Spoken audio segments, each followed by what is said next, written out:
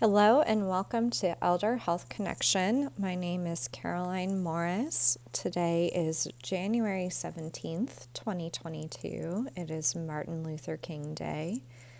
And today I am doing a more pared down version of the podcast. I am currently in between podcast editors. My first one, who got the first 10 episodes off the ground and did a wonderful job, has started a new job this year and is no longer doing podcast editing. And I am in the works for working with a new editor. So if things sound a little different today, it's because we're just doing a simple recording. I have a collection of thoughts for you today that I'm calling Monday Musings. I thought this would be a really original title for the show, but it turns out a lot of people have come up with that in the past. Some quick life updates for you, which pretty much revolves around the dogs. Today is the 1-year anniversary that we got Barry, our younger dog, a terrier, who is napping next to me right now, and hopefully it will stay that way. I've kept the windows down so he won't get too stimulated by the outside. Vinny, our older beagle, has had quite a rough fall and winter. He's got a new diagnosis of inflammatory bowel disease, but we're finally on a good regimen. He's tapering from his steroids, on some new foods, and he's starting to look a little stronger, which is a huge relief. We thought we were going to lose him around Thanksgiving. And then in terms of the world at large, we are in the midst of another peak of coronavirus. Unfortunately, we're in the Omicron wave now, and it's got me thinking again about all of these seemingly conflicting forces in my life and the life of healthcare and in the broader world. So, as some of you may know, I split my time between doing work in the hospital, mainly staff education there for the therapists, and then doing this type of work, which is building up a more holistic approach to care, long-term strategies, building health and resilience, which is more of a slower, longer-term approach, whereas in the hospital, we take people in acute crisis or acute illness and help them to get better there. There's value in both. When we are sick or injured and need immediate attention, we want people who know how to do that. But that same structure that supports helping you through a crisis is usually not the right structure to help you long term for actually having a baseline level of health, which is why I got into health coaching and am doing this podcast as more of an avenue for building long-term health. And so where I find myself now as traditional healthcare in the US really is starting to crumble right now with the number of patients in the hospitals, the number of staff who are out sick, on top of staff who have already opted out of the healthcare system, is where do I put my time and energy? Do I work on relieving suffering for those who are sick right now, for those workers who are in over their heads? Or do I continue the work of building up the health of the population to hopefully minimize some of these crises in the future? And I don't have a great answer for it. I think it'll be a little bit of both that I end up doing. But it's been on my mind, and I think it's something you all can ask yourselves too, is what is the best use of my time and energy? Does it need to be very short-term focused? Is there something immediately in front of me that needs to be addressed? And if in addressing that, am I neglecting my longer term goals and aspirations and purpose and mission? They're not easy questions to answer, but I think they're worth considering, especially at this time. I did want to sprinkle in some quotations from Martin Luther King. Some of them I think that I found are his, not as widely known, but felt kind of relevant for the moment we're in now. First one is, we must accept finite disappointment, but never lose infinite hope. We must accept finite disappointment, but never lose infinite hope.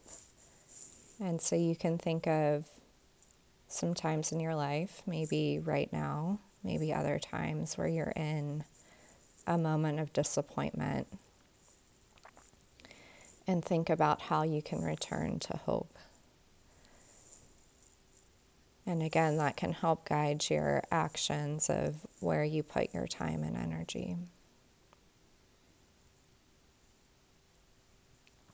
Another one that felt relevant to this moment in healthcare and in the news cycle and things we may be hearing: science investigates, religion interprets. Science gives man knowledge, which is power. Religion gives man wisdom, which is control. Science deals mainly with facts. Religion deals mainly with values. The two are not rivals. So I think a lot of what is going on right now with conflicting recommendations, goals, actions, has to do with people coming mainly from the facts of science or their values from their religion or other spiritual practices. And I think the more we can realize that they support each other and are not at odds with each other, the more peace we can have with what's ahead of us. So I'll read it again. Science investigates, religion interprets. Science gives man knowledge, which is power.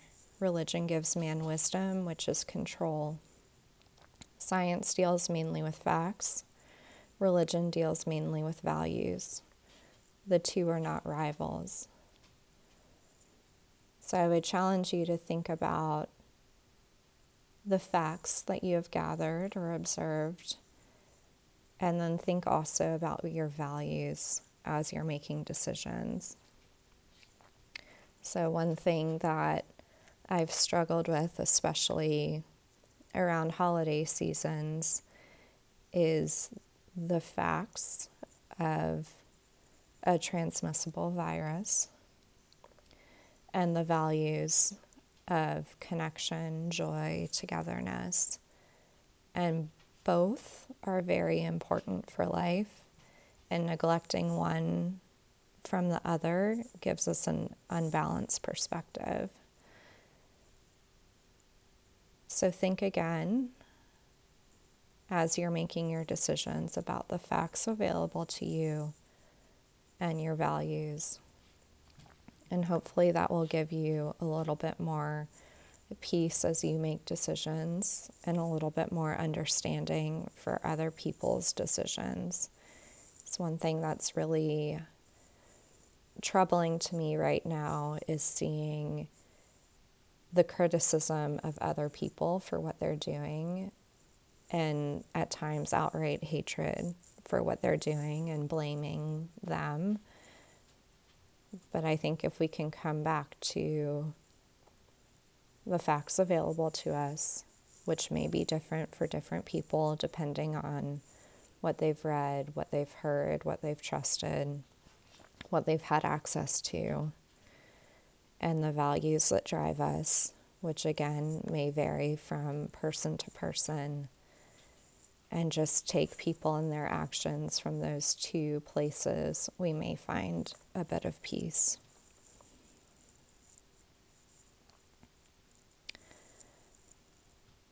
The one I'll close with is, as my sufferings mounted, I soon realized that there were two ways in which I could respond to my situation: either to react with bitterness or seek to transform the suffering into a creative force.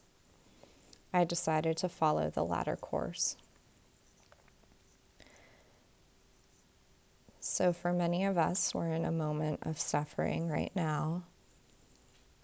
I think our broader society and globe is in a moment of suffering. And I invite you to think about the way in which you respond. Not to minimize that they're suffering, it's there. But you can choose whether to be bitter about it or to transform it into something creative. So again, thinking back to your values, the facts in front of you, hope. How can you transform this moment into something creative for your life?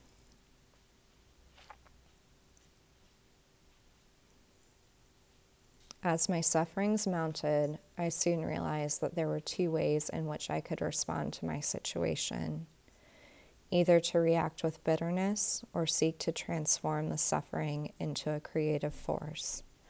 I decided to follow the latter course.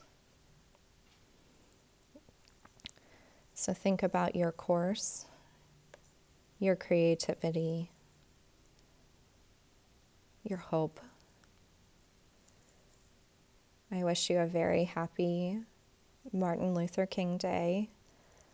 I certainly have not done him justice, but wanted to introduce you to a few of his words. And we'll be back with regular episodes starting hopefully next week.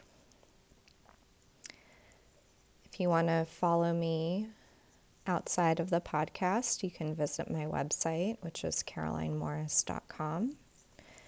Most of my social media handles are at Caroline H. Moore, Morr. I'll link those in the show notes for you. And just a gentle reminder that listening to this episode does not create a client-provider relationship between us. We would have to do something much more formal for that to happen. Wishing you a happy and healthy January. Bye.